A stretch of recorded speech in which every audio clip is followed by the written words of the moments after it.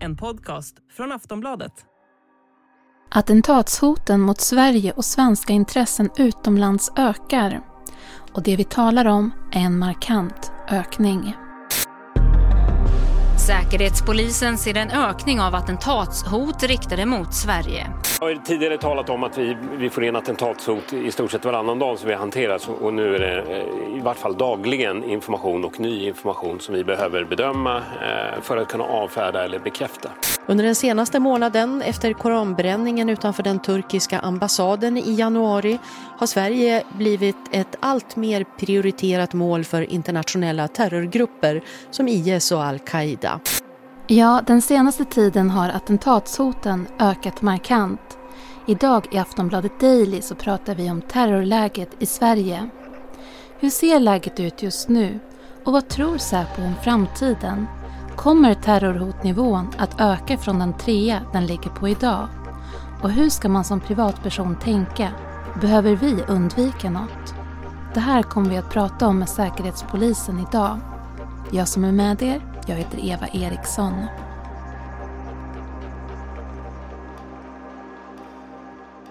Dagens gäst här i Aftonbladet Daily är Susanna Trehörning, biträdande chef för kontraterrorism på Säpo. Det vi har sett är att det är ett besvärligt omvärldsläge just nu. Vi har invasionen av Ukraina, men vi har också ett läge som har pågått under en längre tid. Bland annat så har det funnits en del påverkanskampanjer som har riktat sig mot Sverige, där Sverige framstår som ett antimuslimskt land och där socialtjänsten framförallt har blivit utsatta för den här kampanjen. Men det pågår också mycket konspirationsteorier och antistatliga budskap som rör sig runt om i världen och som påverkar också säkerheten.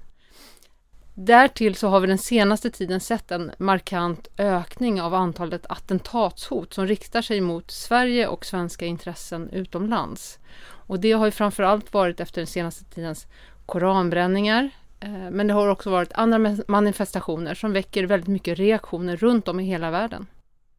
Hur märker ni av det rent konkret? I det informationsflöde som kommer in till Säkerhetspolisen så är det markant ökning av antalet attentatshot. Från att kanske vara ett par stycken i veckan till att vara flera stycken dagligen som vi hanterar. Och det kommer ju från både samverkande tjänster runt om i världen men också från olika inkorgar i Sverige. Är hoten extra tydliga på särskilda orter och platser i Sverige, skulle du säga? Nej, jag skulle inte säga att det finns specifika platser, utan terrorism är ju global. Så hoten kommer ju från bland annat terroristorganisationer runt om i världen. Och därför är också hotet och var det kan ske är ju också på något vis globalt, och det är därför också kan påverka till exempel svenska intressen utomlands. Går det att liksom hitta exakt vad är det som gör att det ökar just nu? Nej, men vi såg en markant ökning i samband med koranbränningarna som var i Stockholm i slutet på januari. Det väckte otroligt starka reaktioner runt om i världen. Men det är egentligen ett exempel på någonting som bara tänder den där gnistan på grund av det totala säkerhetsläget som vi har. Och i det här fallet så var det den här specifika koranbränningen som väckte den reaktionen. Går det att säga någonting om vilka hoten kommer ifrån? Ja, det är de terroristorganisationer som vi känner väl till sedan innan och som riktar sina hot mot Sverige. Mm. Så det är främst islamistisk terrorism som det handlar om då? Ja, man kan säga generellt så jobbar ju Säkerhetspolisen utifrån att vi framförallt bedömer att när det gäller terrorattentatshotet så kommer det från högerextremistiska och våldsbejakande islamistiska organisationer. Men i det här specifika fallet så är det just våldsbejakande islamistiska organisationer som ligger bakom. Vad görs för att hantera läget just nu? Man kan säga att trycket mot Säkerhetspolisen och mot andra myndigheter i Sverige som jobbar med de här frågorna är ju högt just nu. Så vi har gjort allt vi kan för att möta det här. För det är inte så att man kan lägga ett hot och låta det vänta till imorgon, utan vi måste nu jobba väldigt, väldigt intensivt med att upptäcka och också bedöma den informationen som kommer in fortlöpande. Så vi har intensifierat vårt arbete och också vår samverkan med de nationella och internationella partners som vi har. Hur går det till när ni tar emot ett hot? Ja, men ett hot kan komma till Säkerhetspolisen på flera olika sätt. Det kan vara från utlandet, från internationella partners som informerar oss om att ett hot finns. Det kan också komma från olika inhämtningsmetoder som Säkerhetspolisen använder. Det kan vara källor, det kan vara tips, det kan vara teknisk inhämtning som gör att vi får information om att någon faktiskt planerar ett attentat. Sen därifrån så behöver vi bedöma, tror vi att det här är på riktigt, om man ska uttrycka sig så, eller kan vi avfärda det? Och det jobbar vi intensivt med. Så att det är mycket som vi kan avfärda direkt inledningsvis, men mycket behöver vi också jobba vidare med för att se om det finns en aktör som har avsikt och förmåga att begå ett terrorattentat. Hur är det då att navigera informationen om hot som kommer in? Är det lätt att avgöra vad som är ett rejält hot? Vi ska strax prata mer med Susanna Trehörning här på Aftonbladet Daily.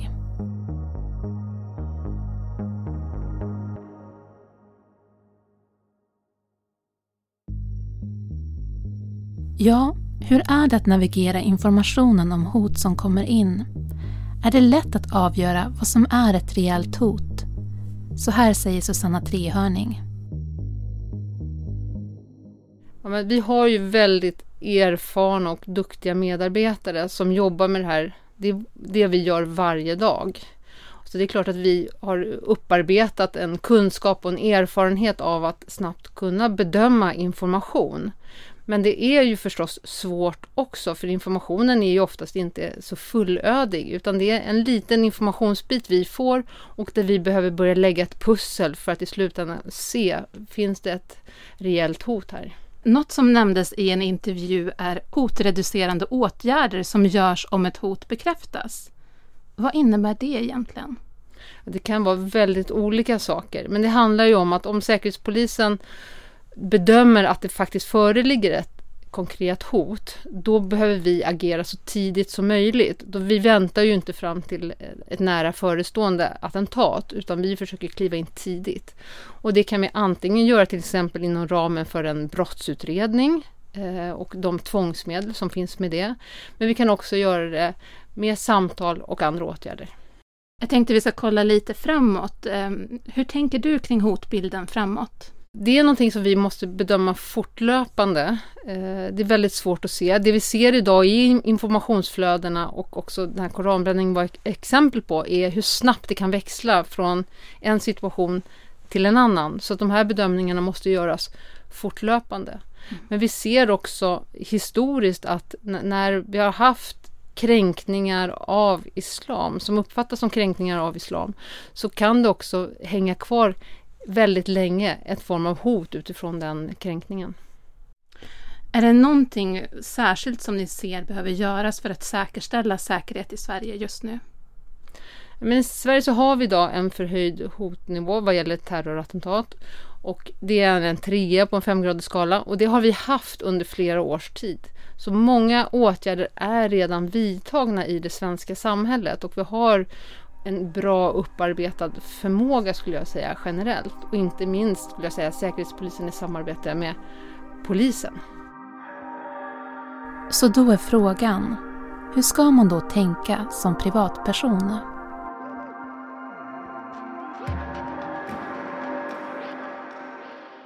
Jag tänker att man ska leva sitt liv som vanligt. Vi har haft som sagt den här förhöjda nivån under en längre tid. Så att det ska man göra. Men man kan vara vaksam på just det här informationsflödet.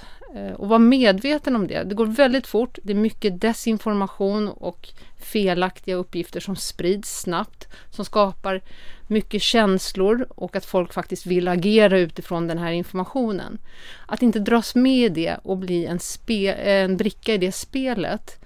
För då gynnar man också både främmande makts intressen och den våldsbejakande extremismen. Men är det någonting som man ska undvika?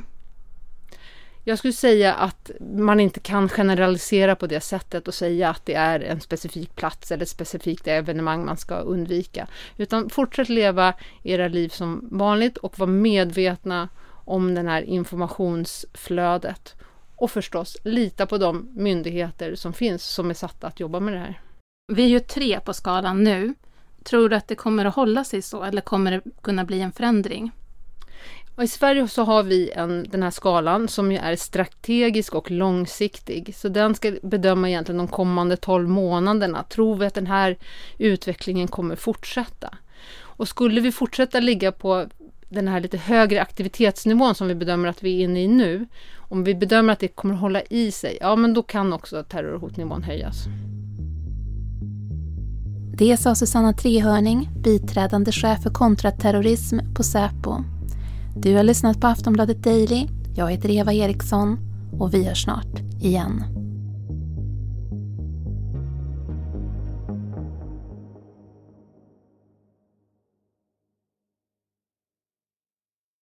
Du har lyssnat på en podcast från Aftonbladet. Ansvarig utgivare är Lena K. Samuelsson.